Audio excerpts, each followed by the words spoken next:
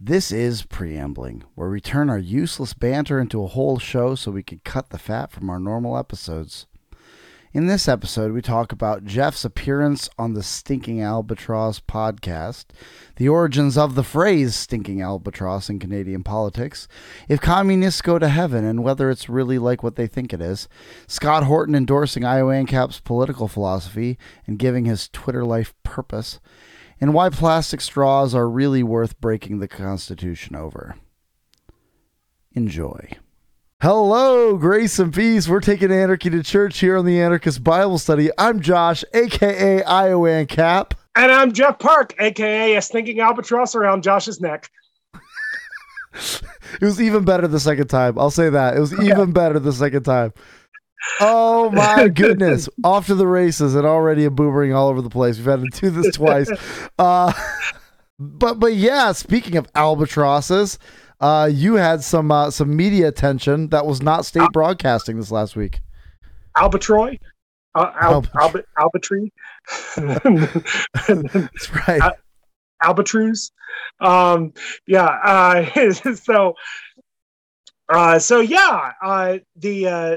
The Stinking Albatross podcast, which is a podcast of Right Now, the federal pro-life political action committee here in Canada. They had me on this week, and Stinking Albatross is a reference. I think we've mentioned it here before to Peter MacKay, who ran for leader of the Conservative Party, saying that social conservatives, i.e. people who are against abortion and at the very least, I would say to be a social conservative, you need to be against abortion and against the teaching of LGBTQ, the latest LGBTQ teaching, whatever theory, propaganda, to children, whatever. At the very least, I would say those are the two threshold issues, and sometimes it gets wrapped up into gay marriage. Sometimes it gets wrapped up into marijuana, all kinds of things. But I would say life issues and sexuality issues are the main things that people mean when they say social conservative. Anyway, so he said that social conservatives are a stinking albatross around the neck of the Conservative Party of Canada, which is hilarious because it is a misreading, misunderstanding, misremembering, whatever it is, of the Rime of the Ancient Mariner, in which the albatross is a pure and noble thing that was killed. It is the thing, it is the sailor around whose neck it is hung that is the guilty and terrible. The albatross is simply a symbol of the guilt, not the guilty party itself. So to say that social conservatives are a stinking albatross around the neck of the Conservative Party of Canada is to say that the Conservative Party of Canada bears some guilt for the death of noble things, which is true, actually. Yes. Anyway, it was hilarious from the beginning, which is why many social conservatives in Canada, including myself, because I would consider myself a social conservative in that narrow sense, of course, many social conservatives in Canada have taken on the albatross, or even the stinking albatross, as sort of a symbol of our movement, because we are literate and understand that doesn't make us the bad guy. Anyway, at length did cross an albatross, thorough the fog it came, as if it had been a Christian soul, we hailed it in God's name. That's some culture for y'all. There you go. Yeah. And very clearly from that passage, and it was just off the top of my head. Okay, good. I have in fact memorized the entire poem of the Ancient Mariner, and I didn't Google it really quick. Okay, rhyme of the Ancient Mariner. You mean yes? Did I say? What did I Everything say? but the title. Poem of the Ancient Mariner. Yes, I He's know I did memorized read it once everything upon. but the title. Yeah. I was an English major. It's sometimes funny. Like I pop into Periapsis Press their live stream sometimes, and I always feel really intimidated by the other people that I'm like, wait a minute, I was an English major too. Come on. I can hang with these guys. Come on. Yeah. So so anyway, so yeah, they had me on to talk about Louise Dean, Yeah. The School for Teen Moms that we've talked about many times on this podcast, and and so yeah, that continues. That continues to be a successful campaign Yeah. for us, and I was glad to be able to go on and hang out with those guys, even if I was bringing them an infuriating topic. And they started with an infuriating topic. They started with an infuriating topic. Then I gave them an infuriating topic, and then they retreated to Christmas movies to wind down. Which they gave the objectively correct answer for what is the best Christmas movie ever. It's a Wonderful Life. It's a Wonderful Life is the best Christmas movie ever. Absolutely. I didn't mind their. I didn't make a top 10 list myself to compare, but I didn't mind their list. The Jim Carrey Grinch, excellent. I think they put Home Alone 2. I think each of them had Home Alone 2 on their list somewhere. Yeah. That is the correct answer. That's the best Home Alone 2. The first one's classic, but Home Alone 2 is the better Home Alone. Yeah. Yeah. And so yes, they had very. And they had some really good insights into the Balenciaga stuff that I didn't even know. Like I didn't know some of the background of it. Like honestly, I just heard the short answer of Balenciaga. I was like, man, that's gross. And then I really got more of the background. And Patrick, it happens at Christmas time. It is a Christmas movie. Stop trying to contend with the facts. In the same way that, although here's the deal. I heard recently, someone was like, Die Hard, you're right. Die Hard is not a Christmas movie. It's about captives who are awaiting the arrival of a savior. It is an Advent movie. Excellent point. Yes. Yeah. Happy Advent, mother trucker. But anyway, by the way, we haven't pointed out this is our second Advent as a show. And speaking of second Advent, let's turn to Revelation. It's great because last year as I was last year's Advent as a partial preterist, this year as a partial preterist. So it's different angles at the whole thing. Speaking of second Advent, let's turn to Matthew 14.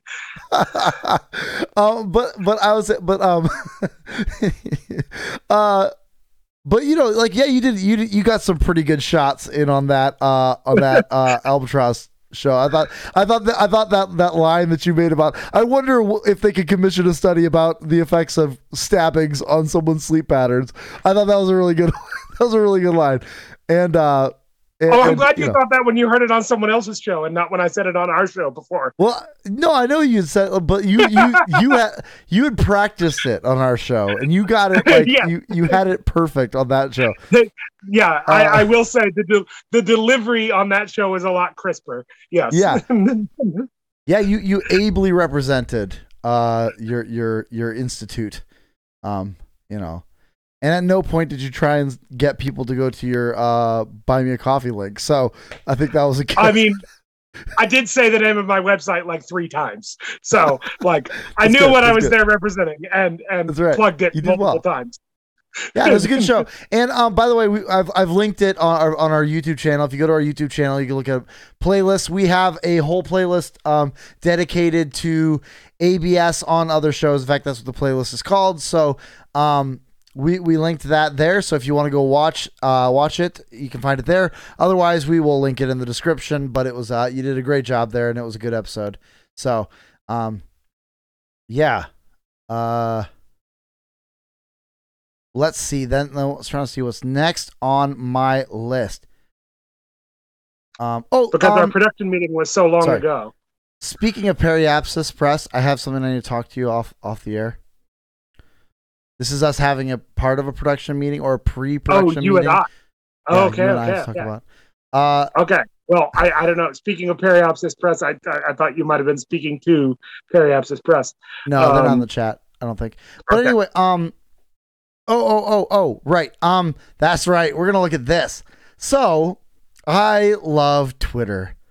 Twitter is wonderful. This is so fun. We were so maybe some of y'all saw this, and I've linked to it in the chat in the description for those of you who are listening, or as Jeff calls you, the master race. Where we saw this meme.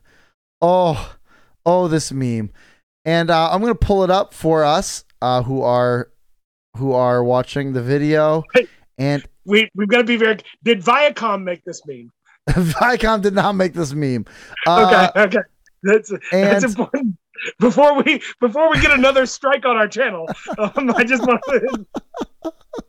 No. Viacom did not make this meme. So we will not be cut off for this. But this is it looks like it's a link for. It looks like it's a screen grab from a TikTok, and so some some attractive young woman who's been ruined by the internet and so now has no marriable prospects did some video and she said, me listening to religious people describe heaven as moneyless, stateless, classless, a moneyless, stateless, classless world, then criticize communism. And it's like, it's another again, the only good thing to come out of the new trilogy of Star Wars is is the line from Luke Skywalker, where he says, "Amazing! Every word you just said was wrong." Me too. First of all, me listening to religious people, sure you are. I guarantee you, no religious person is describing heaven this way. But you're not listening to religious people if this is what you're hearing. You're filling in your own blanks here. But okay, moneyless, stateless, classless. And even if it were, that it is wrong for us to then criticize communism. Those are 4 issues that I think we could have some fun with. So, first of all, a moneyless world. That heaven is a moneyless world. Is that how you would describe heaven? I would say that because the function of money is to facilitate exchange in a world of scarcity, in which we have limitless desires and limited resources, and that we don't have a match between our ability to meet each other's needs for those limited resources, and so that money is a means of exchange to solve that mismatch problem. I would say that I don't expect any of those conditions to pertain in heaven. There is, however,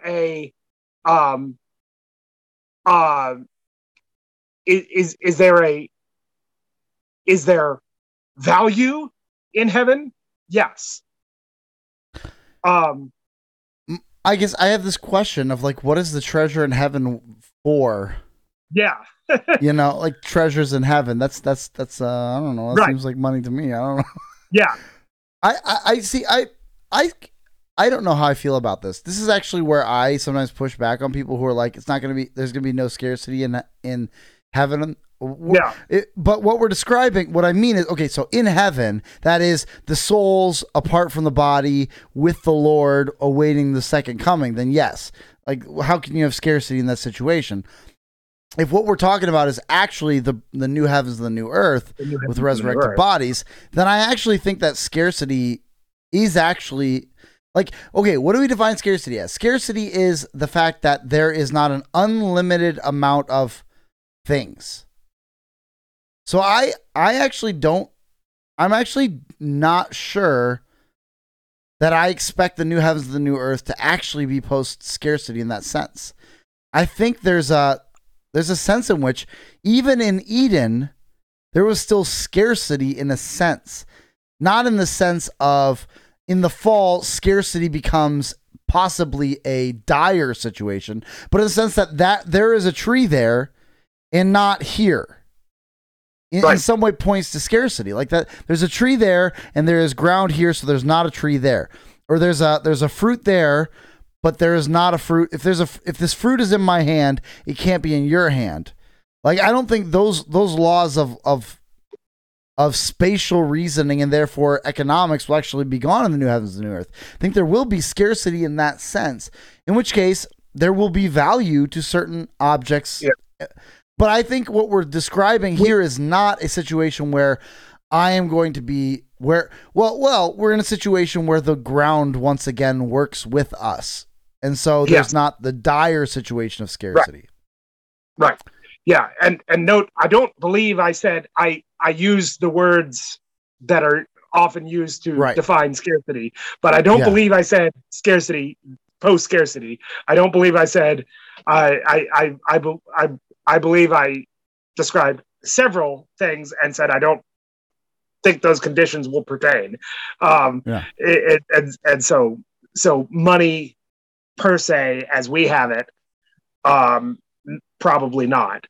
But certainly value comes from scarcity. So And might there be exchange? I don't know. Yeah, I think there probably will still be exchange. The other option is that there's a permanent hierarchy, which let's hold on to that thought for a second. Yeah.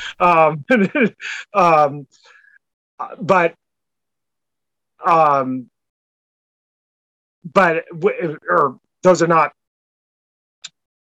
mutually exclusive, by the way, but certainly without exchange and with treasures in heaven, and with, I mean, there's, in my Father's house are many mansions. If it were not so, I would have told you. And I go to prepare a place for you. So it sounds like there's some sort of property ownership or property stewardship. Mm-hmm.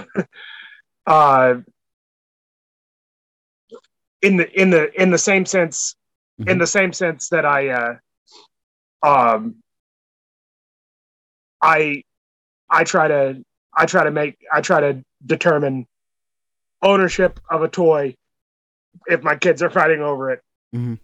Who owns it? That person gets to decide how it's used. But I always have the trump card that all of these are actually daddy's toys, and they're given to you for your stewardship, I can take them away at any time. Mm-hmm. On the cattle on 1,000 hills in this household.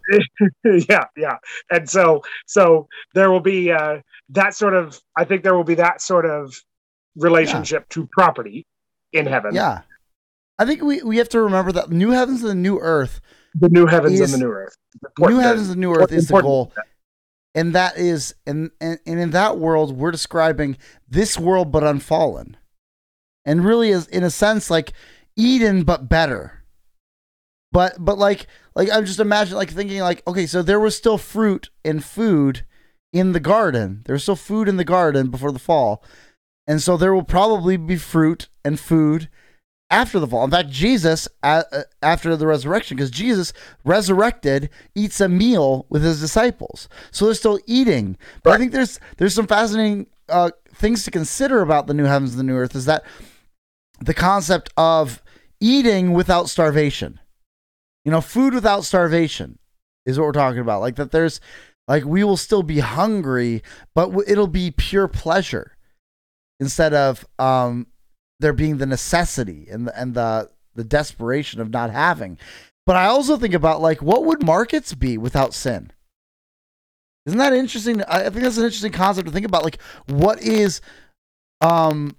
What is trade apart from sin? Like, I think we could see that sort of thing. I don't see any reason why that wouldn't be the new heavens and the new earth. Like, I have apples on my property. You have oranges on your property. I would like some oranges. Would you like some apples? Like some kind of a trade organization, but there's not a situation where, like, a trade situation, but without the grasping of greed, without the covetousness that infects our market processes, and that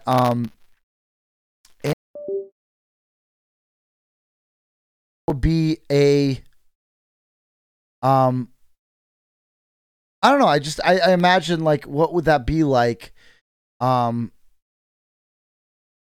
Yeah, just I think that'll be an interesting I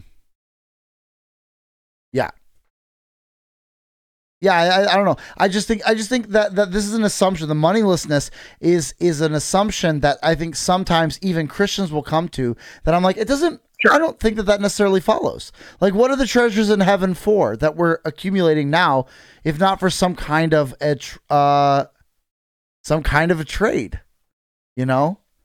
Like, otherwise it's just kind of,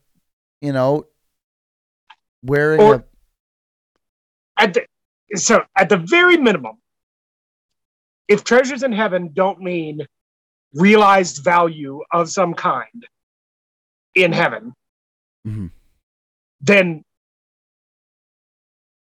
I think those words are deceitful. Yeah. So then I think it's safe to say it doesn't mean that. Yeah. So yeah, I think I think that in the most technical sense, moneyless might be accurate, but it's not. It's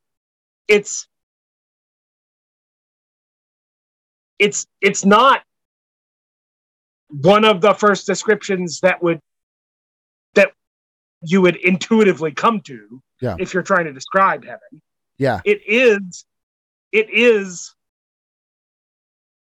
one of the first things that some anarcho-communist is gonna tell you about their utopian society.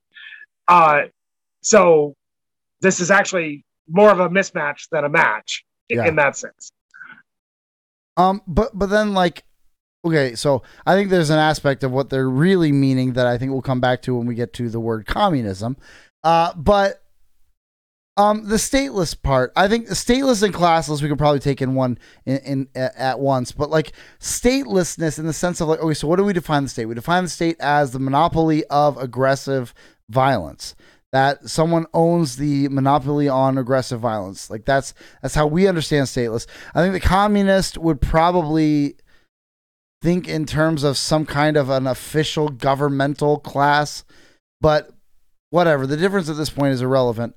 It's pretty irrelevant.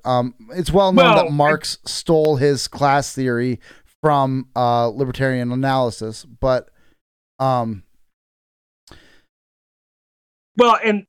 I mean, this person probably would describe as an ANCOM. One would assume. Yes.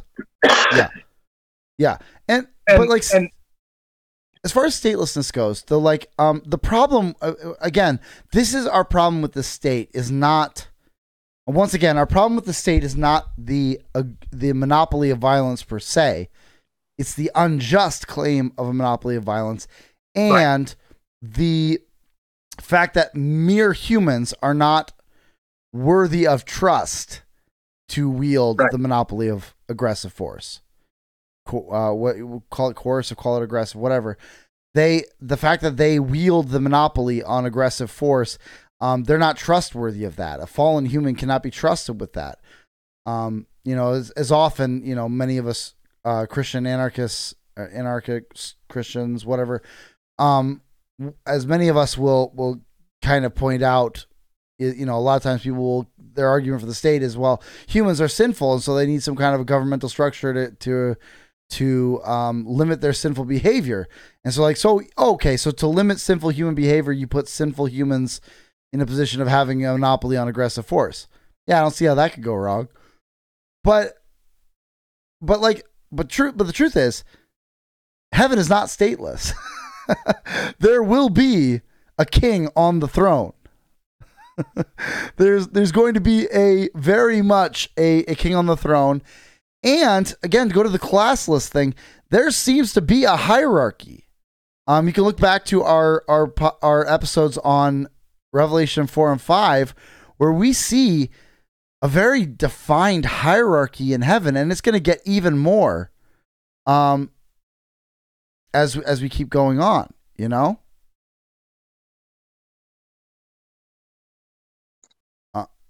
Yeah. So and so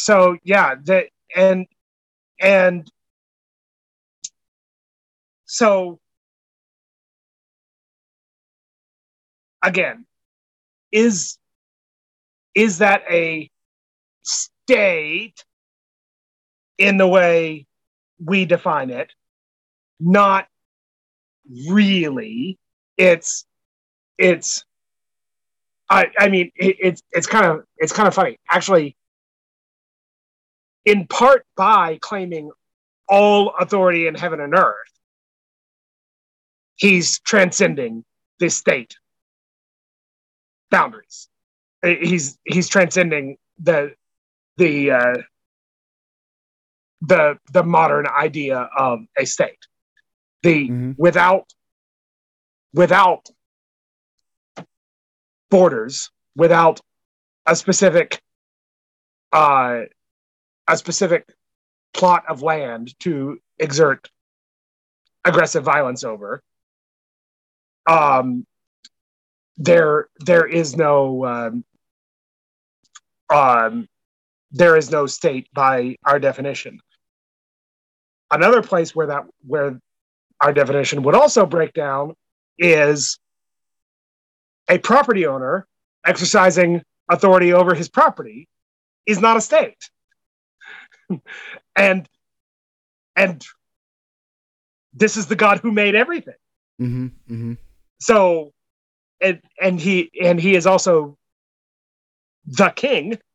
But yes, as the God who made everything, and redeemed it back anyway, despite having lawful claim to it, then also redeemed creation back to himself. Mm-hmm. Then he is the rightful property owner of everything, including all people. Correct. And so again, the entire idea of statelessness breaks down, and class in the unjust sense, yes, but again, not the absence of hierarchy. Yeah. And we've said that so many times I've lost count. But yeah. And then at the end it's then they say, and then you criticize communism. And again, this is the part where I think is particularly interesting, is that, like, first of all, what she seems to be saying is that if heaven's going to be like this, then we can't criticize communists for trying to do it now. There's plenty of ways. First of all, even if it were true that heaven is like these things, is stateless, classless, moneyless, then we still can criticize communism in the here and now. One of our big criticisms of the state is, after all, the fact that they claim powers of God that are not deserved to them, that they do not earn. They do not. They do not. They ape at divinity, as we say so often, that the state apes at divinity. And so even if this is true, then claiming a right that is only for God is not just. But it's idolatry. It's idolatry. But even more, communism isn't just moneyless. It's propertyless. Right. That all there's all public property, and that is not going to be true in the new heavens and the new earth.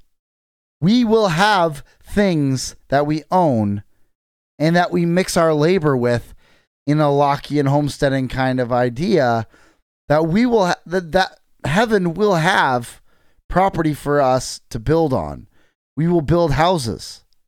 We will have gardens. Like if Isaiah 66, which we believe is parallel to Revelation 21 for a reason, is speaking of this new heavens and new earth, there's going to be private property. And I would say, like, we don't have to reach that far to get there, because again, the sixth commandment the eighth commandment implies it, that we will have, that private property is something that is of God. And so nice young woman, poor confused young woman. It's not true. Heaven is not a communist utopia. Heaven is the land of the king, where he bestowing gifts on those who were faithful on earth. They will receive crowns in heaven and will reign and judge over angels. And this is not the world they think it is. Yeah. Micah goes off. But every man shall sit under his own vine and his own fig tree, and no one shall make them. Whoa. Not so fast there with the property there, Micah.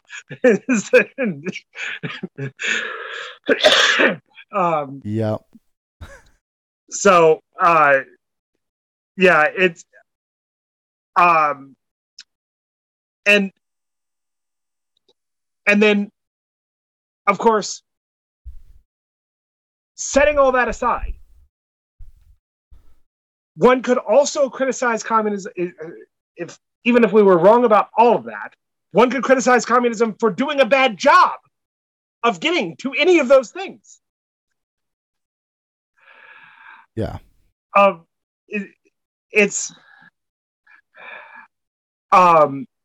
So that rather than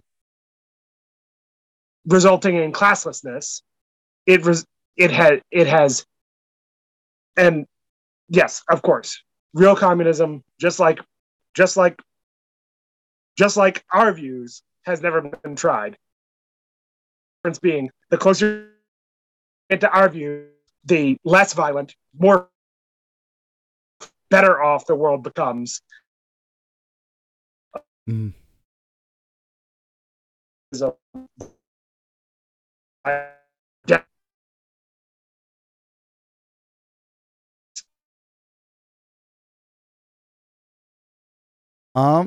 Let's see. But yeah. Oh, sorry. You're skipping there a little bit. I couldn't tell if you were done talking or if you were just skipping. I was probably just skipping, but now I'm done talking. Okay. All right. So we're going to go from this to even more Twitter. Because I wanted to show something, and maybe it's partly because of the tweet, but mostly it's to show you guys something else. So this is a Scott Horton tweet. He had tweeted about a standoff with a police officer, and it was a terrible situation. I'm not going to go into it, but says, but his tweet was, okay, I'm against the government death penalty, but I think it's fair to let her father do it. And I replied, this is my political philosophy in a nutshell. Now, first of all, I don't have to explain this because I've explained it 100 different ways on this show. But really what I wanted to do was have everyone look right over here. Oh my goodness. What does that say right there? What's that little word? Those little words. Oh, there's right there. Scott Horton follows me. I'm just sorry. I just wanted to show that off. But everyone's too distracted by the fact that you perpetually have more than 20 notifications and 4 messages every time you show your Twitter. Every time. It's true. I'm the worst at answering group chats. I'm the worst at responding to notifications. I'll just keep clicking and posting on new things, and I will never check my old stuff. I'm the worst. But I never have inbox 0 in any of my actual inboxes, but on Twitter, yeah. I have inbox 0. Actually, I know exactly what the situation was. Patrick said he must have sneezed and made a mistake. No, that was the time that I was on the Mad Ones podcast, and I was on the day before they had Scott Horton on, and so I was in an @ chain that that Cam had posted on that, and so I had made a little joke about how everyone who tuned in to my episode were just a day off of the Scott Horton episode, and then Scott Horton followed me. I was like, oh, that makes me feel good.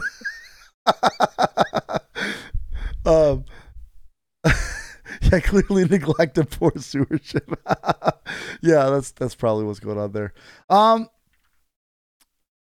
But let's see where. Oh, but it is an interesting, like, that is kind of a,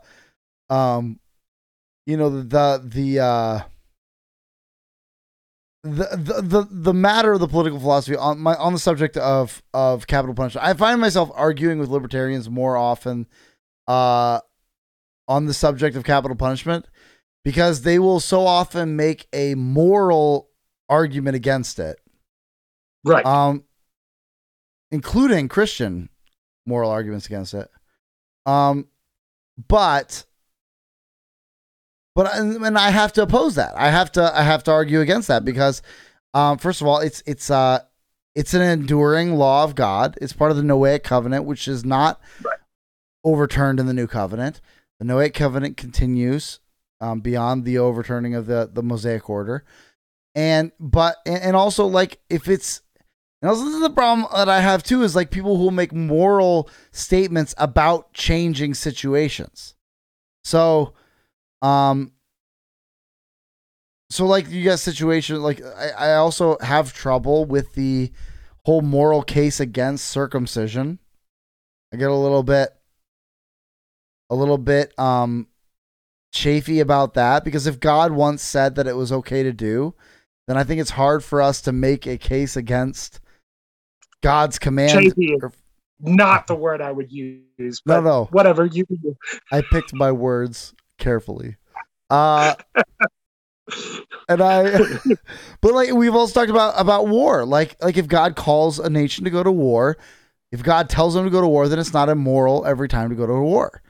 If God tells his people to circumcise his children, then it's not immoral to circumcise your children. You could argue that in light of the new covenant situation, that it becomes immoral because it no longer fits in the administration of the covenant of grace that it was in before. But or like you could argue that since it's no longer connected to the Mosaic covenant, then maybe Patrick, just the tip of the iceberg with that combo. You could argue that because it's unnecessary, it becomes immoral, but you can't just go ahead and say it's immoral. And I would say the same thing with the whole subject of capital punishment. But then someone will come back and be like, I don't trust the government to do it. And I'll be like, yeah, I agree. Like Right. that, I'm with you on that one. I do not trust our current, and I would not say that I don't trust any state to rightly wield the sword, but I would say that I absolutely do not trust the modern bureaucratic state, as Kirk called it, the managerial state. I do not trust it to wield the sword.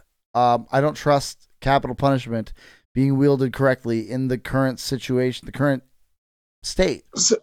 So the phraseology I prefer on this is a moratorium on capital punishment. That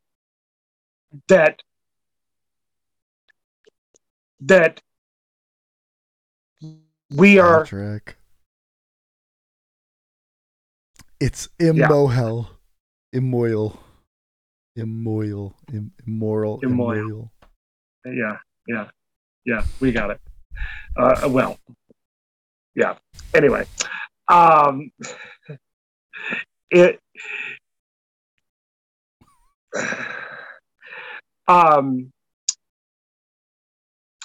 But it is very difficult to start to make a point knowing that Patrick is going to interrupt it. But yeah, no. So the terminology I prefer is a moratorium that for the foreseeable future, my government should not kill people. Mm-hmm. I'm willing to say that. But I'm not willing to say that the death penalty should be abolished, for instance. Mm-hmm. I can't go there. I don't think... Keep going. We can't let him keep doing this to us. Yeah. I don't think... I don't think that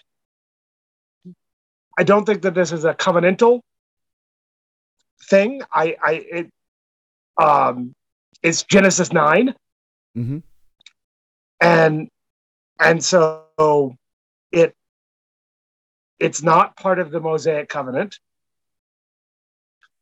There's no reason to believe that as part of the Noahic covenant, it is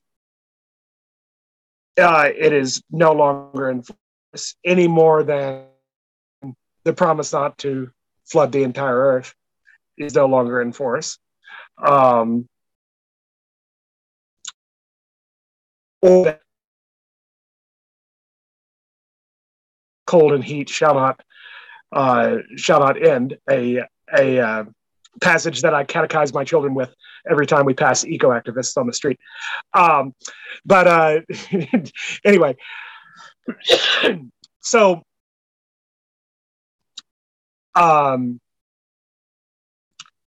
yeah. Sorry.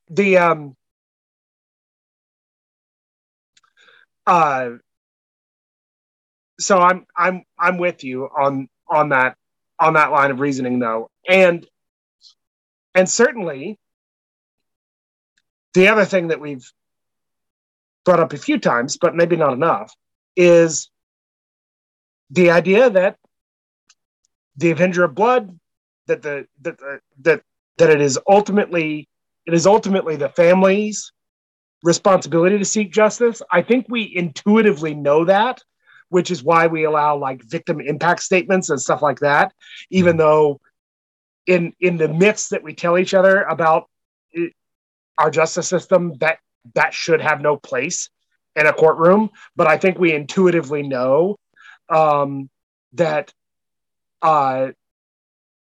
is the just way of proceeding, and that the reason you need a civil magistrate is so that every blood feud between families doesn't last hundreds of years, so that we're able to resolve blood feuds in ways, hopefully before they become blood feuds, obviously, resolve blood debts between families in in a way that particularly powerful families, in a way that is seen as fair on both sides, so that you end the cycle of violence quickly. Um, that's the entire idea. That was why the cities of refuge were established as sort of a minimal, uh, a real de minimis civil magistrate, um, and and you have slow development of other standards of justice to try to develop out um, this idea into a um, um, uh, and it's interesting. Uh, David Bahnsen, who is not usually all that friendly to our ideas, and actually doesn't seem all that friendly to theonomy, despite who his father was. Um, I was listening to his podcast. Which one is that? Radio Free California. I was listening to his podcast this week, and they were talking about Elizabeth Holmes, the CEO fraudster of Theranos, that said that they could derive all this medical information about you, run all these tests from a single drop of blood and all this kind of stuff, and it was obviously fraudulent and all that kind of stuff. The kind of thing that's so stupid only a tech bro could believe it. And so anyway, but a lot of them did, and a lot of non-tech bros did. A lot of members of the U.S. government did, and all kinds of stuff. And so she was sentenced to 11 years in prison for her fraud. And David Bahnsen was talking about how unjust that is. That you get 5 years in California for rape, but 11 years for business fraud. Is like that's crazy. This is and he's right. I mean, he's objectively correct. But then he even said, again, I think he mostly rejects theonomy, at least as impractical, if not, but whatever. But he said, look, for her, she's obviously a very persuasive person. Have her cold call for the SPCA, for crying out loud. Like, put her to some good use. Like, have her use her obvious skills for the good of society instead of just throwing her in a cage for no reason for 11 years.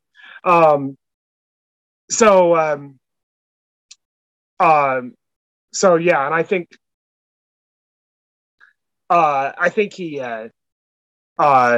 he did also bring up this Samuel Bankman-Fried as well, and all that, and just the complete injustice of all of it. Yeah, so we definitely, like, the so-called justice system that we have landed on in the Western world does not actually correspond, I think, to most people's intuitive sense of justice. It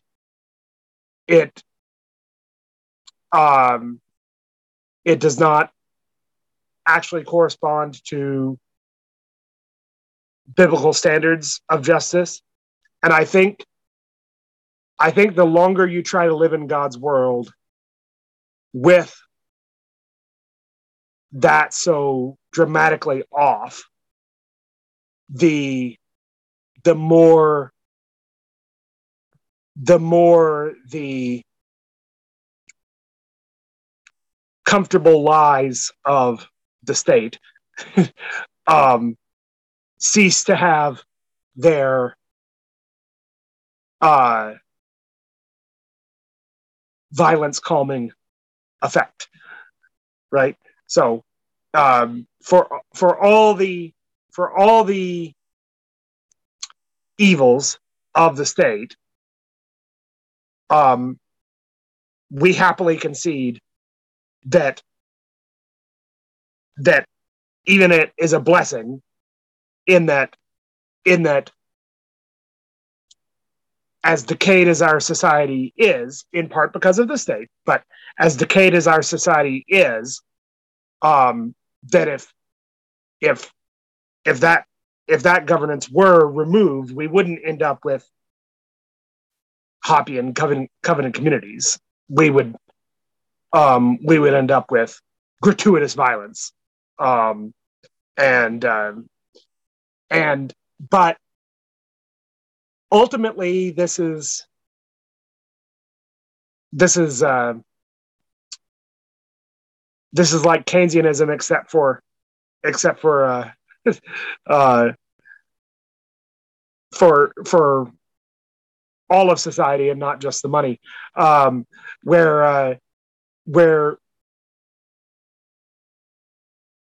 for now the most peaceful solution is let's just patch up the system we have.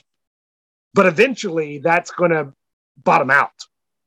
And eventually I am concerned what that looks like in the collapse. And so we've talked about several times that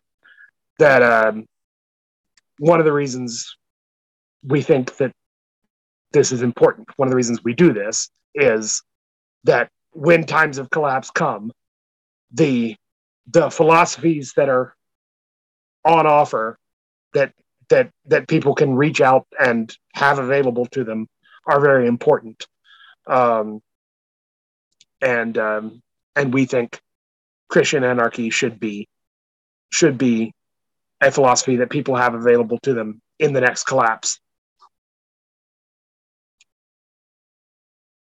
Yeah. And I think a better idea would be to do it gradually, right? Of course. Yeah. I think they call that decentralization. Y'all got something going on about that, right? Yeah. Excellent segue. I mean, that was crush that segue. You are professional podcasters. I owned it. So yes, the Alberta Sovereignty Act is, and the reason we're not committed to talking about it every week.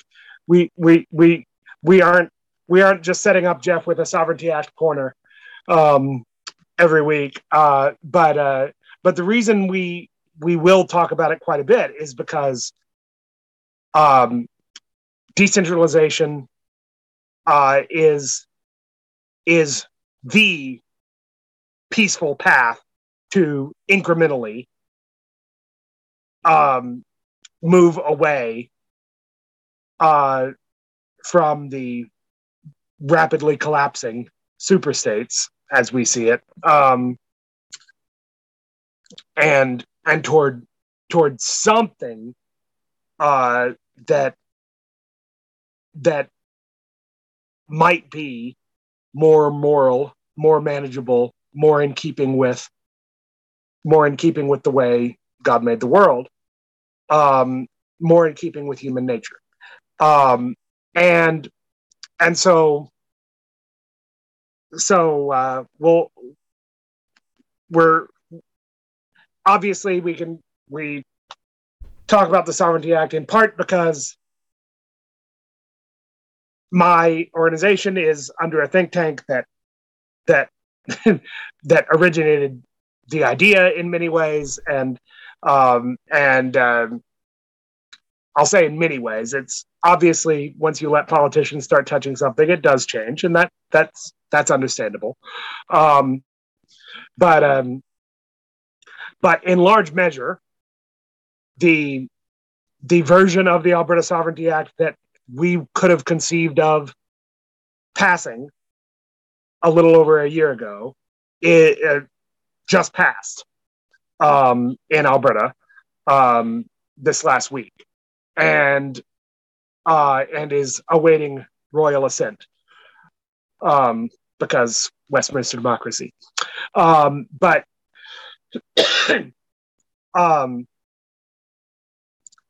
and so that's part of, obviously that's part of why I talk about it, is because it's something I keep up with for my real job.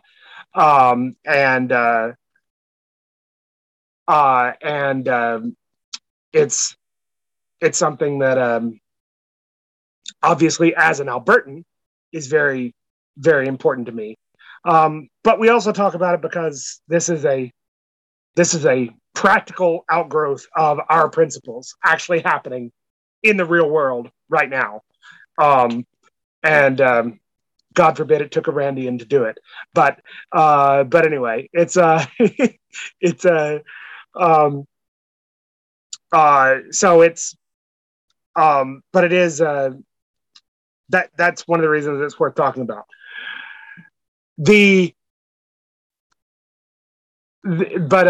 So it passed this week. That's important, obviously, but that's not the main reason I'm talking about it this week.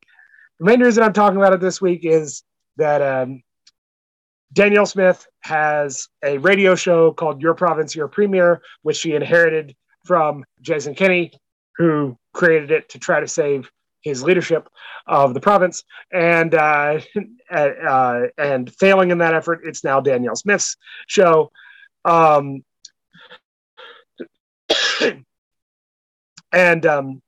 so on her radio show yesterday, she said that the Sovereignty Act, quote, could have been used in the past, end quote, to stop the federal law on the federal plastic straw ban.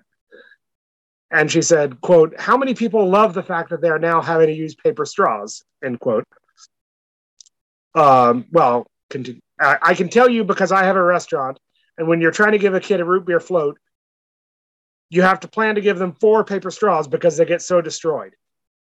Wouldn't it have been better in advance for us to say, hold on a second, we can recycle plastics our own way, a different way, without identifying things that just don't make sense? And get people talking about it in advance and then be able to develop a policy around recycling that makes sense. Instead, we sat back, we waited for the federal government to pass policy, and they identified 6 single uses of plastic, and some of them are idiotic. And now we're fighting it in court to be able to get that power back. Wouldn't it have been better if we hadn't allowed them to take that power away from us in the first place? I think it would have. And those are the things we're looking for. So that's what she said. And all of Twitter now is dunking on Danielle Smith. Oh, isn't this a silly, frivolous thing? You passed this huge constitution breaking. It's not. It's constitution affirming. But this huge constitution breaking Sovereignty Act, and you really want to use it on plastic straws so that Timmy doesn't need 4 of them Timmy doesn't need 4 paper straws for his root beer float. Yes. So first of all, can we take some time to say, yes, I don't think so. This is a big, like, Twitter is not real life moment for me, because I don't think people on Twitter understand that I honestly believe that if you gave an average pro-abortion voter the choice between keeping abortion legal and keeping plastic straws legal, they would probably take the plastic straws. Because it actually affects their life so much more than the abortion thing, most normal voters. like it's I don't think people realize how annoying that was. I think the federal government is spared in part by most people not understanding that this actually was a federal government policy. I think a lot of people, because woke corporations were already going this direction and already doing things, and they're already getting rid of paper towels in their washrooms and all kinds of crazy stuff like that. And by the way, that is crazy and annoying. And if you have kids, it's extra annoying. And so the so I think a lot of people just think, oh, things were going that way, and now you can't even find a plastic straw anymore, and don't realize that it's federal government policy. And which is crazy because that's just so obviously not the competent level of government to handle an issue like this. But anyway, so yes, let's first of all say, yeah, like if it seems frivolous to you, then congratulations. I guess congratulations for being above needing to drink things through straws, I guess. I don't know. But it's so obviously stupid to most people. It's so obviously actually wasteful and destructive to most people. And it is the kind of thing that I think normal off Twitter people get so much more irritated by than people who are on Twitter could possibly imagine. So that's number one. Number two is that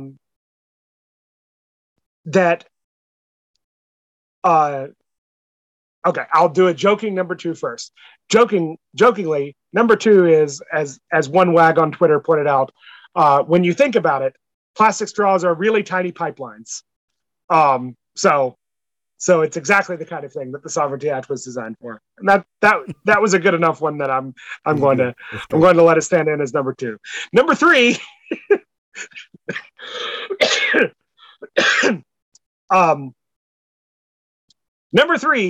this is an actual example of federal overreach, of federal bending the law, of federal intrusion into provincial territory. That is exactly the kind of thing that it's crazy that, okay, so the Canadian Environmental Protection Act passes in 1999. They claim that they are allowed to pass this over because of their criminal law powers. That still means that enforcement would be provincial, by the way, and that's the kind of thing that the Sovereignty Act is actually aimed at. Is, okay, great, you have the criminal law power, but we're not going to enforce it. We're going to instruct cops in this province not to enforce it. And that's all that is. Okay.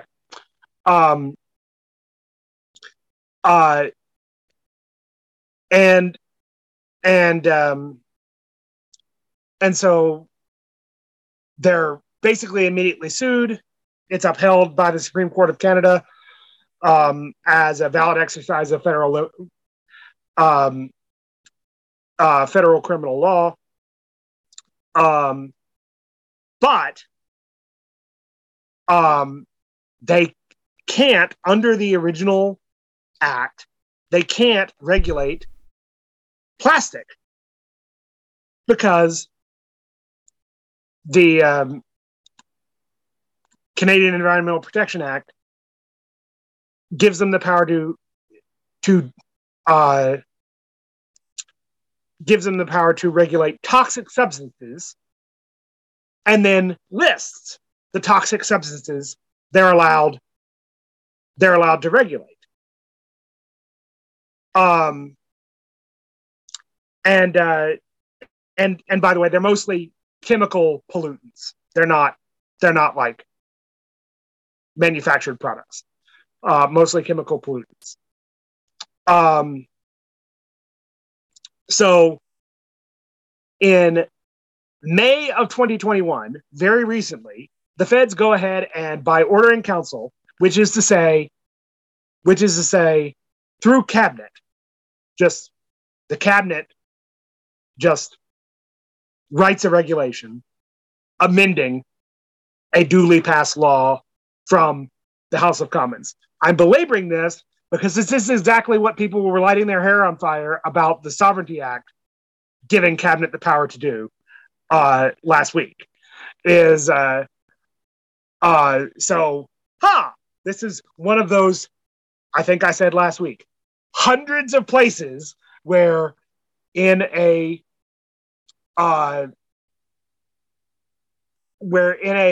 Westminster democracy, you say, yes, the legislative body will pass a law, but then the details will get filled out by cabinet. And that is extremely common. I don't like how common it is. I would prefer these things to be actually openly debated by the legislature. I would prefer the people's houses to have to consider these things directly and be able to be held accountable for it, and not have it an order in council when you don't even necessarily know who actually made the decision. So you can hold the government in general responsible, so that political party basically, but you can't write your MLA or your MP and say, I don't like this, I would like you to vote against it. And so anyway, but they amended it by order in council. They added what did they call it? Plastic manufactured items to their list of toxic substances. So then in June of this year, because they now have the power to regulate plastic manufactured items as toxic substances, the federal government announces national restrictions, bans, including the plastic straw ban. So almost immediately, again, the government is sued over the classification of plastic as a toxic substance by the plastic petrochemical industry. And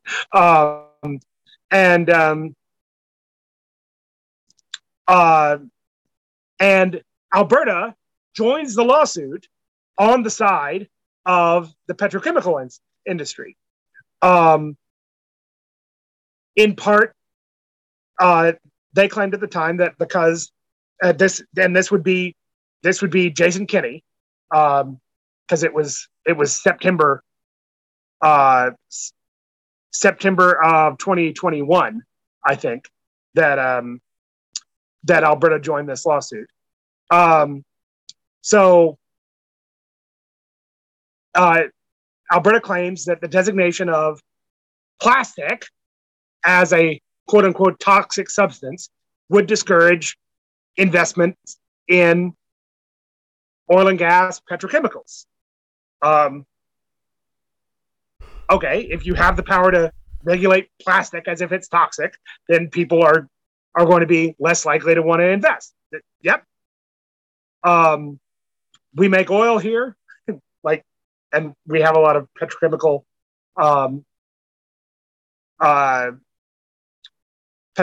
industry here because of that. Okay, but it's litigation. It takes forever, so it's still moving through very slowly, right? So we don't know if Ottawa has this legal authority to regulate plastic or not, and probably won't for years. And if the federal government is wrong and they don't have this right, then it is a provincial authority to regulate it.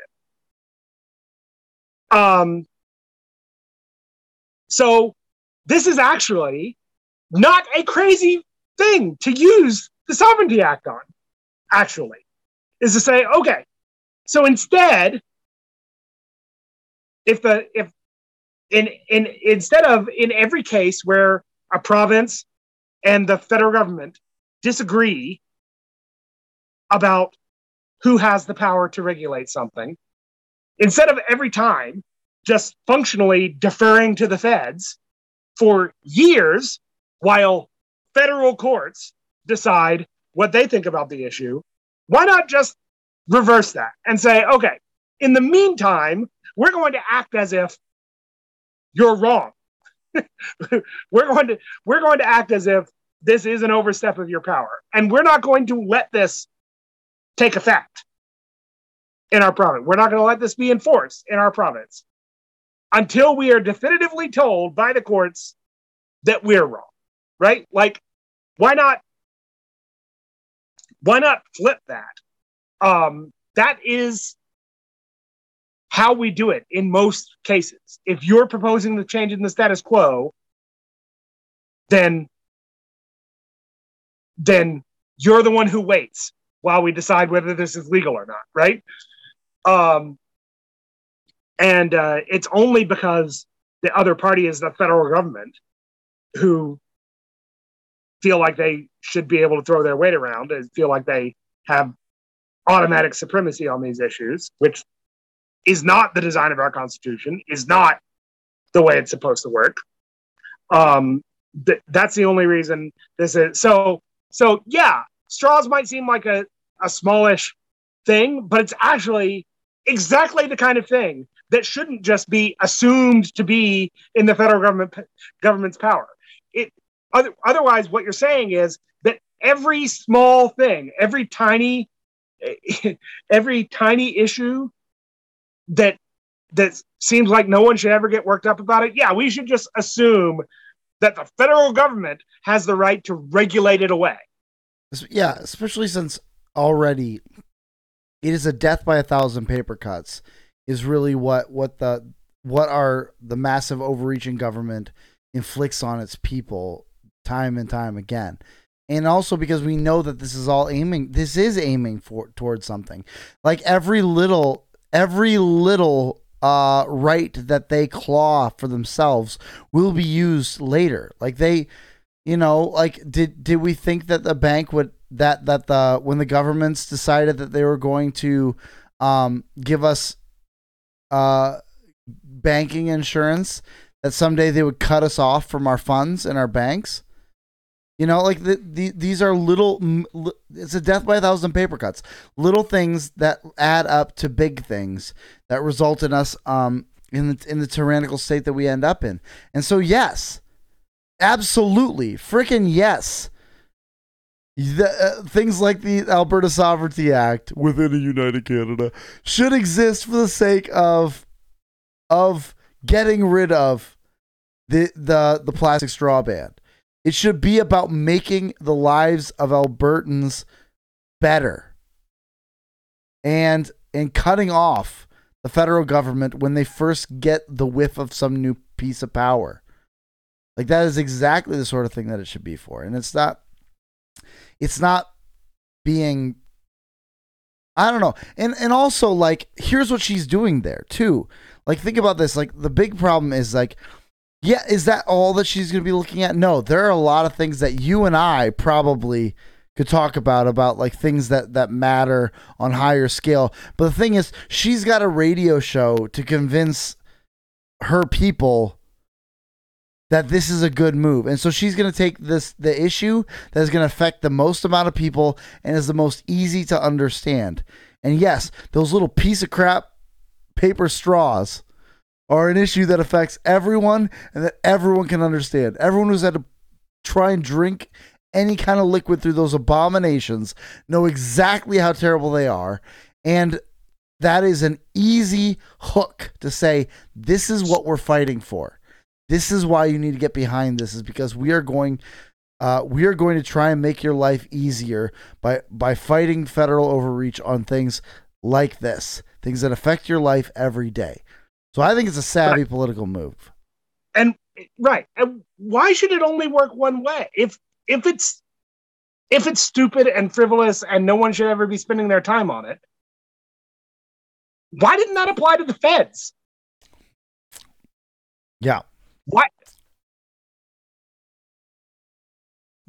should we assume that the people who make criminal law and wars should be concerning themselves with this, and not the people who run healthcare and education? Right?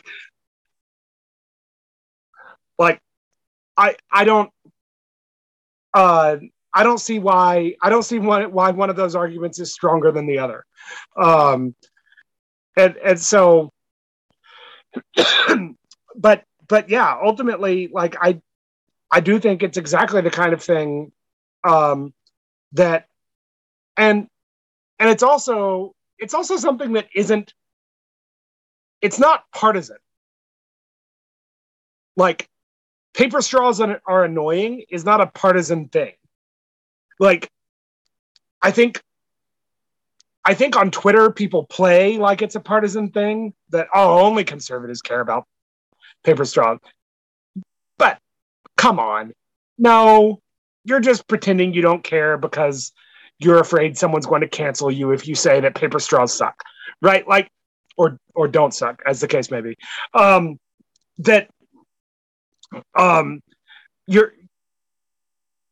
You're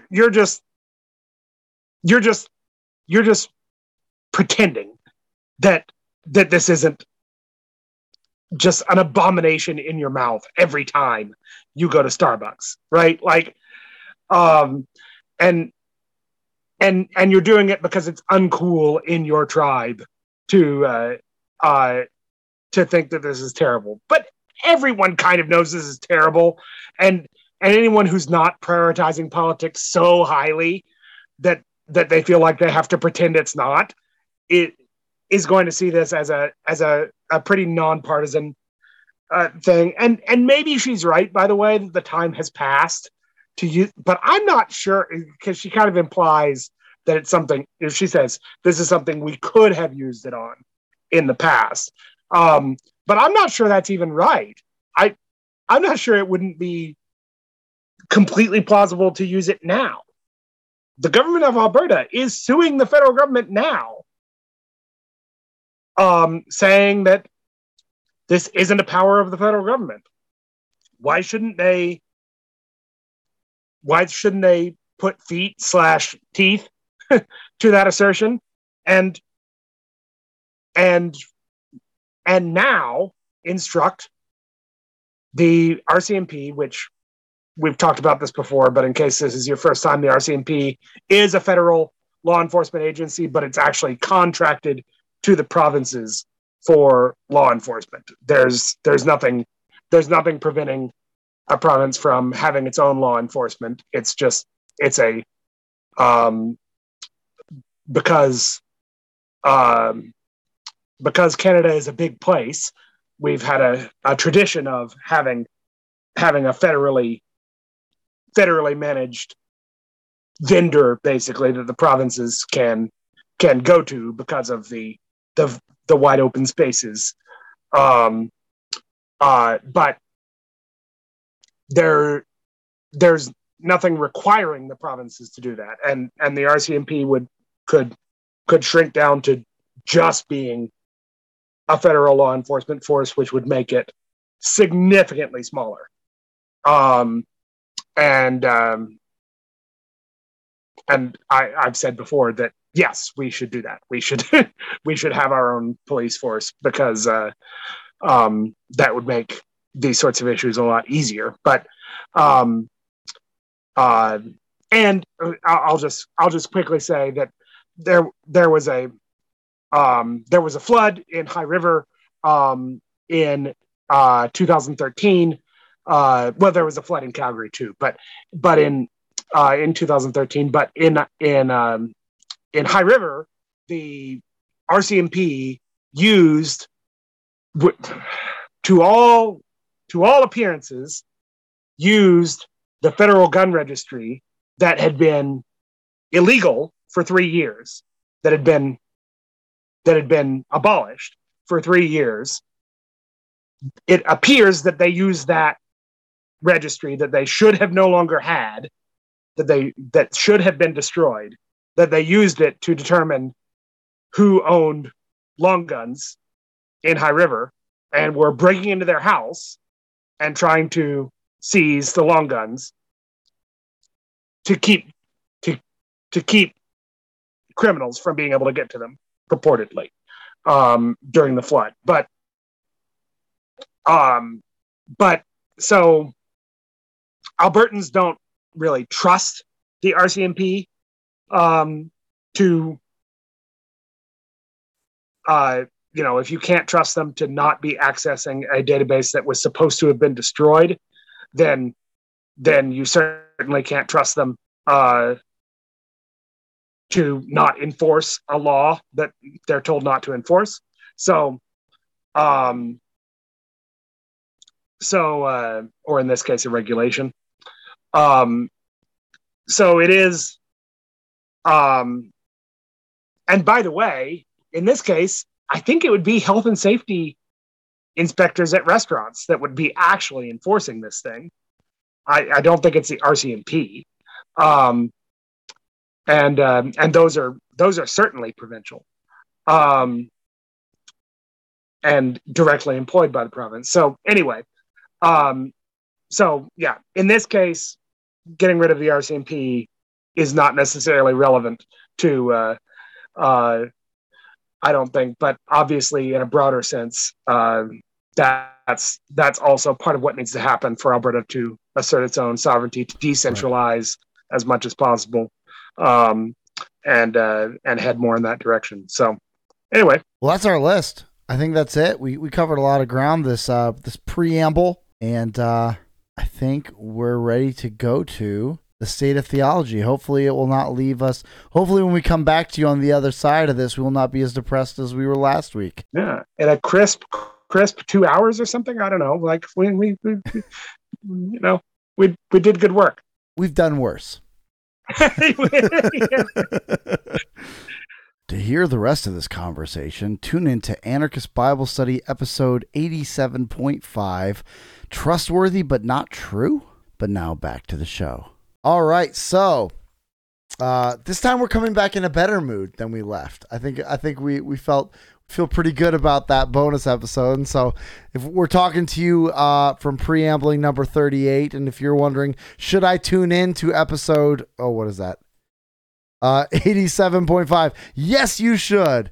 It's the feel good episode of the year. We've lowered our standards enough that it's a feel good episode. That's right. Yeah,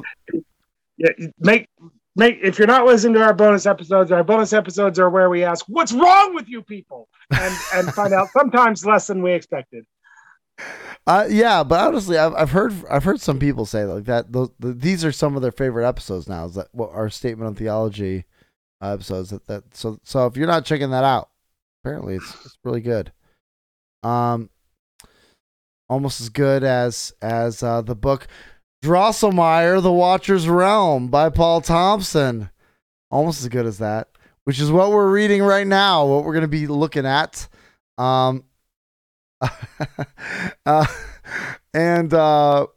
This one got so we continued the story from last time, and it got a little bit wild.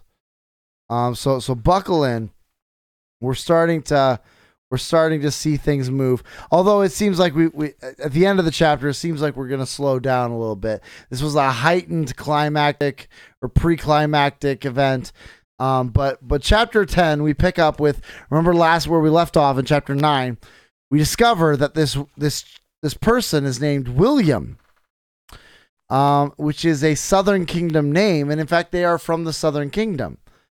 Well, in this chapter, we find out more of who he is. He is actually the son of someone who works at the um at the embassy in the Central Kingdom.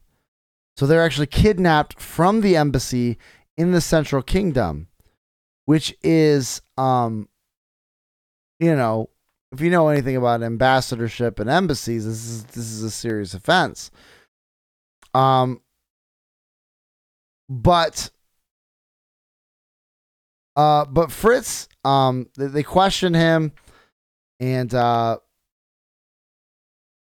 then, but what's interesting is this: William has, he wants to get back to the mines. Like, he is terrified about being away from his post, and he keeps bringing up this tree monster who he has to answer to. Fritz, and we will find out in the next chapter, also Heron, both have plenty of information to know the being he's talking about, and yet completely laugh him off and ignore it. It's like, yeah. Fritz, you literally described this thing as looking like a tree. Like, you know. Yes. They kind of laugh him off, but they find out there's 4 or 5 bunks filled with 50 boys that are inside of the mine. But this boy is just desperate to get back to his post, because they say if you get stuck by that tree person, then it causes what does it say? First of all, he comes by every couple of days when we ship out the gold. So he always comes when the gold is shipping out, which is right now. They are shipping out the gold. And to get stuck, what does he say? He says that when you get stuck with it, he tells us there's no pain in all the world like when you're stuck. And that's called foreshadowing, children. And but Fritz ends up deciding he's going to take him back to the embassy. And also, you might as well have named the tree monster Chekhov. But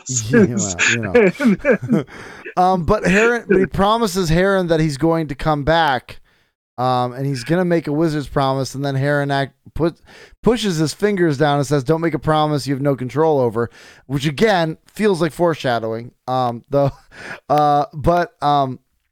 then in the midst of it, fool William starts taking off running and ends up falling almost off a cliff. And so Fritz has to give himself a magical push. Like, I'm picturing, it's a really cinematic scene. It's really kind of impressive. The way he throws himself over the ledge to catch William, and as he grabs him by the hand, flying over him, quickly transports him to the embassy. At which point he starts trying to push through to say, "I need to meet with a diplomat." But then he upon William's return, though, there's this very touching scene of return where the pretty much the whole embassy comes out and wraps their arms around William. It's a very touching scene that Fritz is doing some good, and that's good to see. But basically, he's looking for the diplomat, and he finds out they're gone. That the Central Kingdom is no longer safe for foreigners, as we see, and that pretty much everyone, all the servants are still there only because they're there to see that William is returned home. And so, as soon as they and by the way, Fritz has been being super rude to them, and suddenly realizes that he's being super rude when they tell him that. Mm-hmm. Yeah. And then their plan, they're going to, as soon as he heads back, they're going to pack up the embassy, and all of them are going to go back by way of the Eastern Kingdom, because that's the only safe way home. They can't go straight south because they just want to get out of the Central Kingdom as soon as possible, and the east is the only safe direction. Again, a little bit of foreshadowing that we might be seeing the east soon. But Fritz sends with them a note to deliver to King to King Richard. Right, Richard? Yes. suddenly started doubting myself. But yeah, basically he says, if possible, limit the number of people who hears William's story, and then sends them off with a note for King Richard. But then he heads back, and this is where the story then comes back. He does head back to the caves, and in the process, he says what had happened in his absence was a man and 4 more guards pulled up right after he had disappeared, and this man was a big man, and Fritz suddenly starts getting antsy. He says, "I think we need to attack now." Aaron's like, "I mean, the rest of our people aren't here yet." But no, Fritz is just feeling like he needs to move. And Heron says, "What about this tree monster and the new big guy?" Which of course we can't possibly think that the two are the same guy, but it turns out they are. It turns out the big guy is the tree guy. But Fritz smiles and rubs his hand over his shirt above the medallion. "I fought big people before. I'll handle him." So Fritz is getting a little bit overconfident, which last time this happened, bad things happened. So he knocks out the guards, runs full speed into the cave, and he comes up with a plan that he's going to make it seem like there's a cave-in coming. Uses a magical spell to make it seem like there's a cave-in coming, so that they start abandoning the mine, because he can tell that he's at a disadvantage in the caves. And they've got this interesting strategy where when they go past every kid, they shout at him. They just start telling him that the Tsar's order is that they get out. So they're using the Tsar.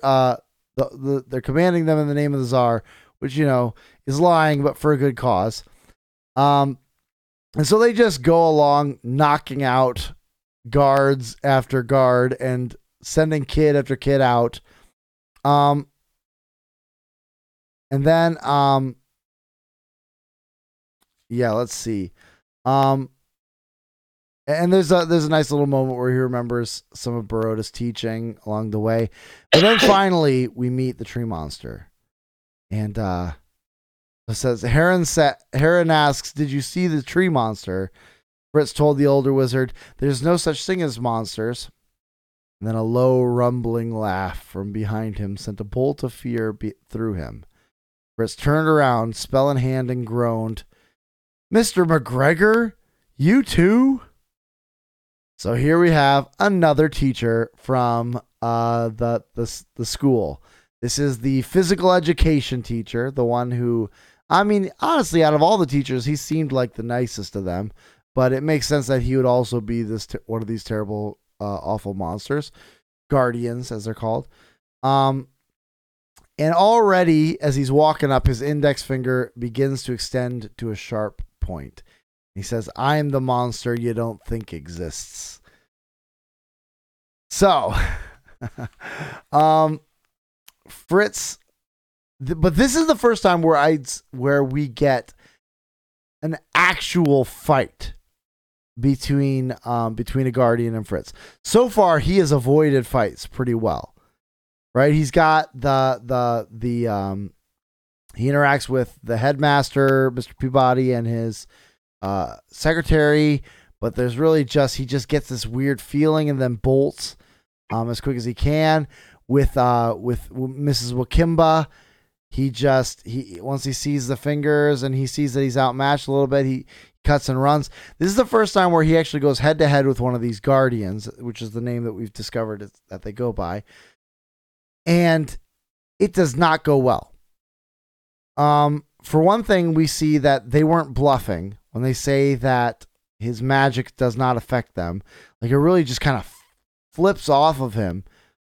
And in fact, we also see that they're very fast. And we discover that he was not bluffing when he told the kids that if you get stuck by him, it hurts like crazy. It says, so Fritz cast a spell at them, but McGregor was suddenly in front of him, inches from his body. An ashy cloud dissipated from the teacher's body. So there's some kind of a magical teleportation, right? Is what we're supposed to read from that. And then McGregor grabs his shoulder with one hand and rammed his elongated finger into Fritz's stomach. The pain was instantaneous and beyond anything Fritz had ever experienced. He couldn't yell or breathe. His body was paralyzed, waiting to process the sensation, to decide how to react. Like I said, lad, McGregor said with a smug look of satisfaction, you can't stop me. And so this is a moment where like he starts to maybe well, you know, there's a bit of desperation in this moment, and there have been moments of desperation for Fritz in the past. And what usually happens, I've even forgot about this, it's been so long since we had one of these. What usually happens in those moments of desperation is Fritz's green eyes sparked, and he punched with all his might, not at McGregor's face, but his finger. The digit cracked beneath his fist with a loud crunch. Fritz stumbled back, free of McGregor's hold. McGregor looked down at his splintered appendage. He held it up, studying it with a confused look. So Fritz doesn't use magic. He just used full-on force. But what's happening again is that thing that would happen. Remember when Marzi and he got stuck in, were surrounded by all the rats. And all of a sudden he started sparking and started going nuts on him. This happened the last time when he and Farouk went head to head. Is this sparking, this sense, this is some kind of otherworldly power starts moving through him. And this is really where Fritz is at his most dangerous. We still don't know what it is or what it means or where it comes from.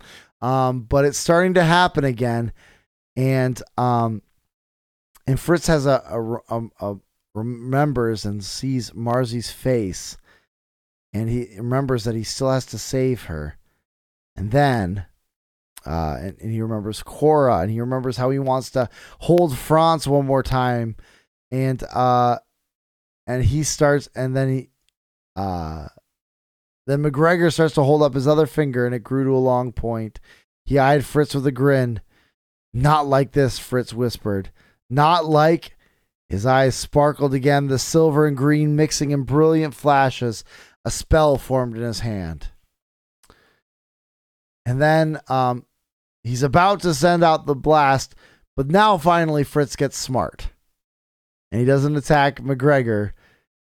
He attacks the ground near the horses. And so then the horses rear up and bolt forward, dragging their gold away. And he knows that McGregor wants the gold. And so McGregor takes off running after the horses. And this is Fritz's way to escape, except for instead of escaping, he just passes out. And when he wakes, where is he, Jeff?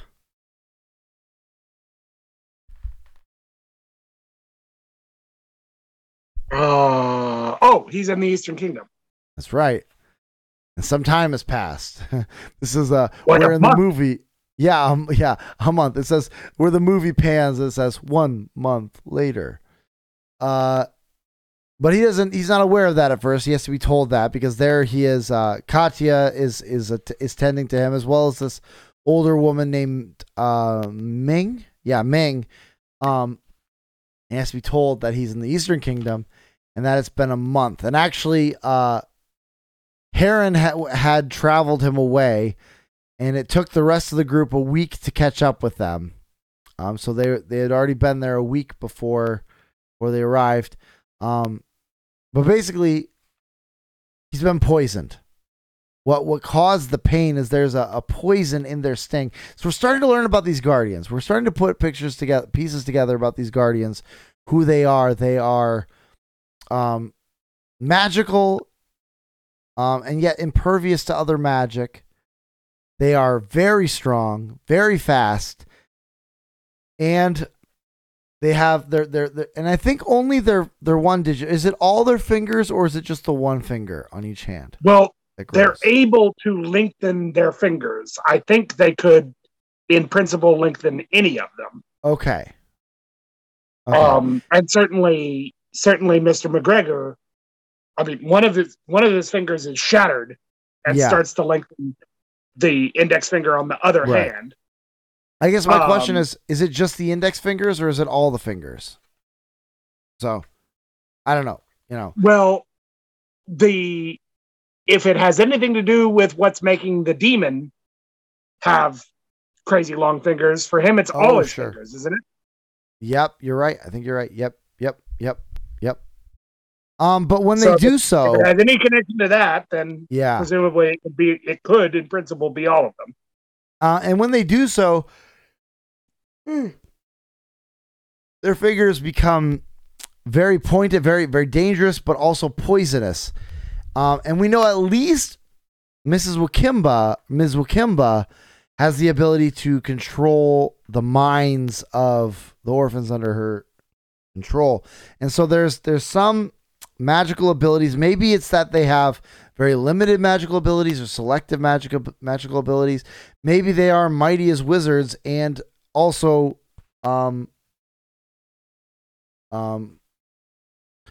impervious to the magic of wizards. We don't know. We're still kind of learning about these guardians since no one will tell Fritz about anything, even though they all seem to know about it.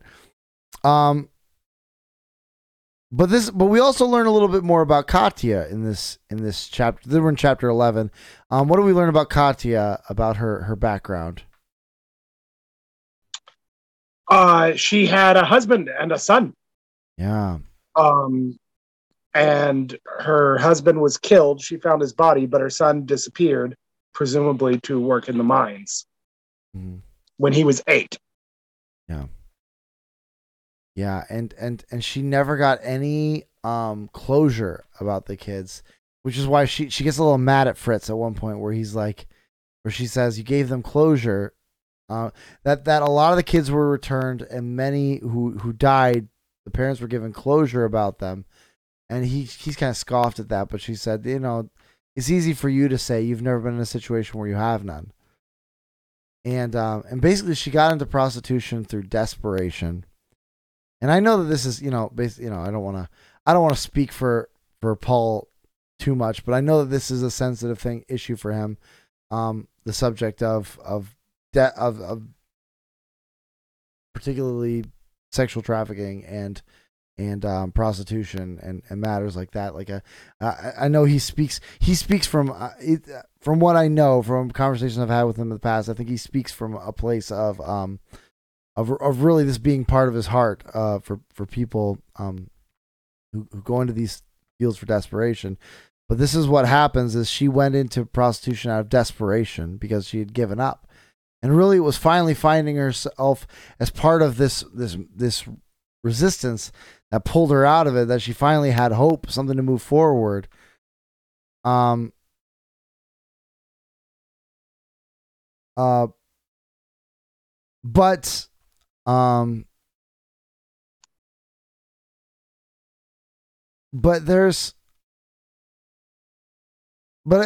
then also we're continuing this little attraction that Fritz has for her, which of course comes with equal parts pleasure, equal parts complete what would you call it? Guilt. Guilt, yeah, guilt. Feeling like he's cheating on Marzi. So it's fun because it's like a love triangle where one member of the triangle is completely out of the picture. It's a fascinating way of doing that. Well, it's interesting. Not unlike Sarah in oh yeah. Wasn't Sarah unconscious for most of unconscious or on a different ship? Yeah, out of the picture for much of it. For most of the Evie situation. So yeah. But yeah, and so we learn a little bit more about Ming. We learn a little bit more about Heron when Heron comes in and he says, "Time to go." Says we're leaving. We're leaving right now. We got to get going. They're gonna go to the. I believe. Correct me if I'm wrong. I don't remember this. The Southern Kingdom, right? Is that the plan? Oh, and sorry, this is I think an important character beat for Fritz. He's got a lot of self doubt about whether he made the right decision with Yeah. the boy. Attacking. So Yeah. Katya and Heron are actually telling him that he did that Yeah. that that they wouldn't have had a chance if he hadn't gone in guns blazing, so to speak, Yeah. and all that. But a lot of them died. Um, and and he had been all high and mighty about not risking their lives when they started this conversation. Um, and so he's really having some self doubt about Yeah. this. Yeah. Um. But also, Katia now knows that Oh Fritz yeah, is a wizard, and also knows that Heron is a wizard, because he had to reveal that to them in the process. But basically, Heron has for whatever reason said that he is not allowed to use magic. That Drosselmeyer cannot use magic. He hasn't explained why yet, but right right. now he's very clear. He says you cannot use magic. We're not traveling. We're not by magic. We have to go by cart. Um, is it because they're somehow tracking the magic? Is it because something in the poison is going to affect him, especially when he tries to use his magic? We don't know. It doesn't. We haven't been told that. But on the ride, he starts to learn a little bit. We start to learn more about Heron. So Heron knows about the divine convergence for one thing. Knows about the Mm-hmm. divine convergence. So maybe we're finally going to learn a little bit more about that. But uh, um, Heron asks about was it he asks, "What do you know about it?" Almost not. What do you know about it? Almost nothing. Fritz answered. Eric, one of the wizards of the order, told me it had to do with the medals we wear. Heron raised an eyebrow. Eric from the Western Kingdom? How is that giant oaf?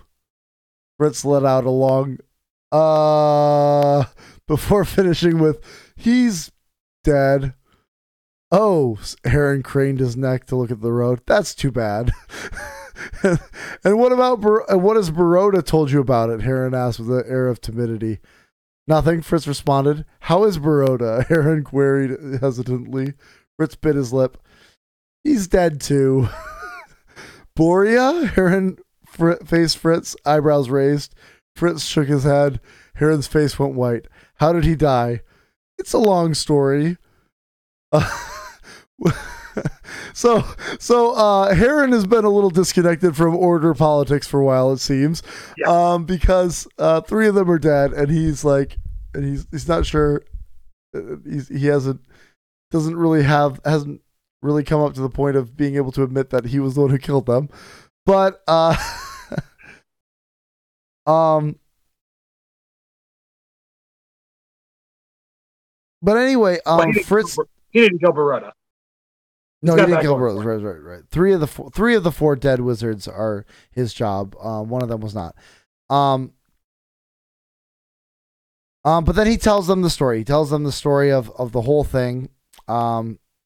Assuming also up to the point of including his killing of the other wizards. Heron was silent for a few minutes, deep in thought.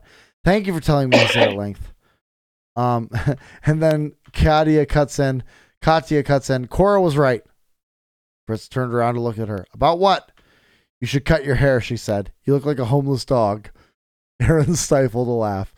Uh, and then we learned a little about Heron, too. Heron, when he snapped, was sent to study with a hedge witch, and so not with a wizard of the order, but with a hedge witch, which those are lower. But wait a second. What Is this part of that? Is that part of that story true? What do you mean? Because he tells him this story, and Fritz gets the idea that he might not be telling the truth, and it turns out, oh, I'm sorry, spoilers. Oh, I think I'll say this is in this next chapter. Yeah. We haven't got to that part yet. But he tells a story of saying that he learns from a hedge witch named Grimelda. After that, he studied under a Dr. Cho in the Eastern Kingdom, which is where he met Ming and why they were in the Eastern Kingdom. And then it says, when the Tsar began taking our gold, I sent my wife to stay with her family up by the northern border, focus my efforts on the current war. Harren stretched out on his seat and said, that's my story. Fritz scowled. So without spoiling, I'm reading that he's not giving the whole story because of course they continue on their journey. Oh, I was immediately suspicious that this wasn't the whole story because it was too quick. How in this story do you know who Baroda is? How do you know who Boria is? Yeah, it's too quick, for one thing. Yeah. But also like Fritz and but there's a few moments that beats along the road as the traveling goes on. And including some moments of driving through some eastern nation towns and discovering that they have great that they're all hiding when they hear the horses coming because the army of the Central Kingdom has made its way even as far as Eastern Kingdom, which is a big deal. You kind of wonder where he's getting all of his soldiers from. But then after they arrive where they're going, or they arrive at a drop off at a stopping off point, it looks like in Eastern, toward the eastern border. And Harren sends Katya to deal with the horses, or to start the fire and get the dinner going while Harren and Drosselmeyer put up the horses. And that's when Harren grabs Fritz and says, "Come with me. We need to talk for real this time." So that's where we see that the story that he told is either partial or false. Right. And we'll see what his real story is next week when we come back to Drosselmeyer, the Watcher's Realm by Paul Thompson. And so, how about let's see. We're about halfway into the book. Yeah, we're halfway into the book. So what are some questions you have? What are some things you're hoping are coming, or maybe even hazard some predictions? What do you think? Well, first of all, I want to know how much time we're actually saving by abbreviating to RAWJATRD:TWRBTHCLTCAAT. I think I took a crack on Twitter that it's 11% shorter now that we've abbreviated. I think we're saving a lot of time with that abbreviation. That's right. So that's one thing that I want to know. Listeners read it. But then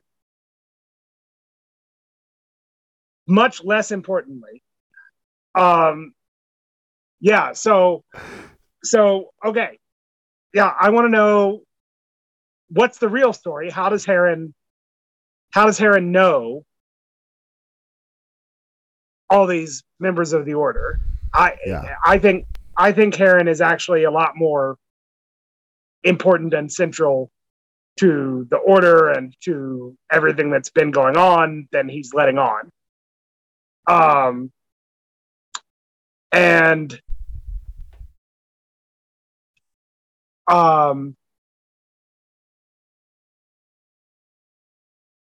Let's see. We still, I assume it's in this book that we will get Marzi freed from the Celestine. and Marzi and Farouk, and I forget who all's in it. I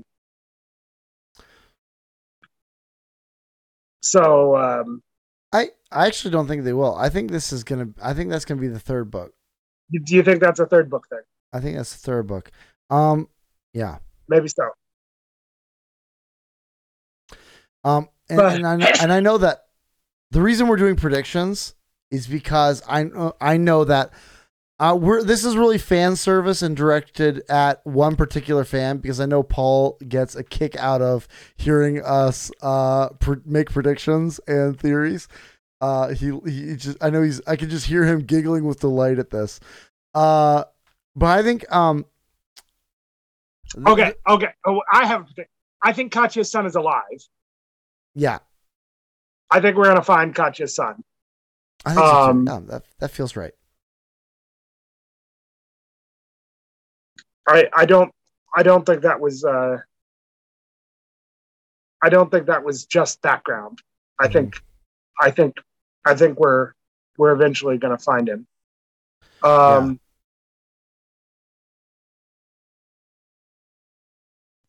Let's see.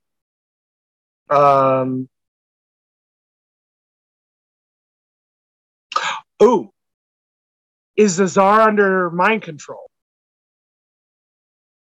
That's a good question. So is he actually? So is this a coup essentially? Yeah. Or is this actually benefiting? Because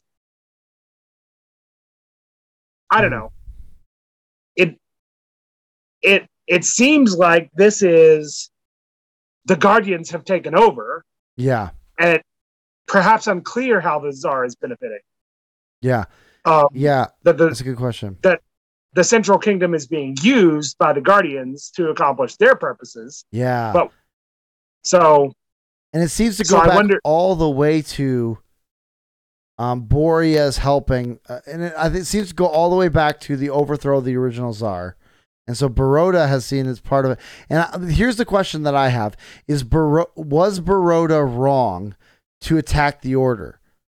Was Boria actually doing the right thing? Like, the question I have is, like, was it a situation where Boria was doing the wrong things for the right motives, and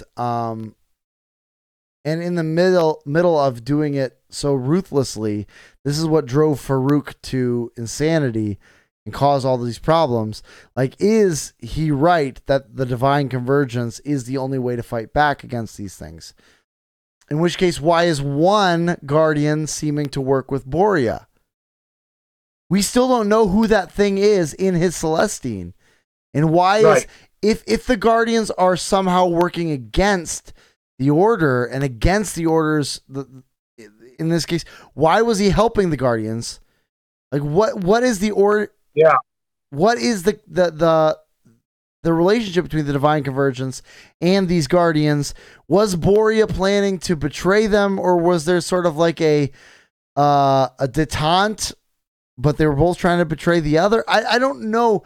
That the relationship between Boria and the Guardian and the Celestine is still a mystery to me, and I'm hoping to see what that means. I'm hoping to see, like, was Boria doing the wrong things for the right reason, or was he just completely misled? That could be as well. Like, I'm interested in how this Katya, Marzi, Drosselmeyer love triangle works out. But here's my prediction. Here's my prediction.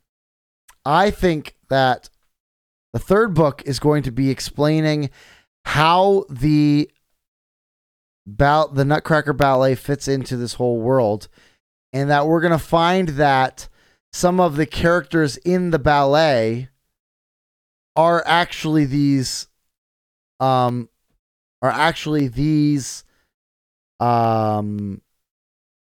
like Marzi and Andor and stuff like that. Like, these are going to be the people who, but because Farouk is messing with their minds, that they're all going to take on these alternative characteristics.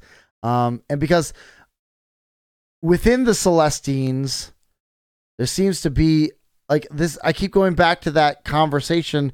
Was it at the end of this book, last book, or the beginning of this book, where this woman approaches Drosselmeyer and says, "Welcome to the Order of the Watchers." That there is some kind of some kind of an order of people who watch over Celestines. And that's another question that's still left to be answered, and that I'm interested in seeing how that question gets answered. But that's my prediction, and of course that means that this book is just setting up the third book, and we'll see what happens there. So these are our predictions. Paul, giggle away. Enjoy yourself. I hope you're enjoying us talking about this book, and I hope you, listener, are enjoying hearing us talk about this book as well. And if you have not grabbed a copy yet, you should. This is great writing, phenomenal writing. I gave the trilogy to a family in my church, and they devoured it. Like they passed it around I think that like a week they all read all three of the books. And so I've also recommended it at a family gathering over Thanksgiving. Go grab a copy. Start reading today. It is very good. Very keeps you guessing, keeps you on the edge of your seat. And our conversations about it do not do justice to how good of the writing is. And give it to other people. I hear there's a holiday coming up soon that sometimes involves the giving of gifts. That's right. Ooh, I should think about that. I was looking for a gift for someone. Okay, maybe. All right, so but yeah, go grab a copy. Go grab 3 copies. Grab 6 copies. Start sharing them. Start putting them. Just randomly set it in your library somewhere so that someone's going to read it. If you've got one of those free book tables, just grab a copy and put it out there. So just share it wide. It's a great book, and yeah. But I think come to the point where we say enough preambling. Let's get to the show. This has been Preambling. To hear the rest, tune into Anarchist Bible Study episode 87, Shared Universe Theory Confirmed. Grace and peace. I didn't start the recording. Crap. Take it from the top.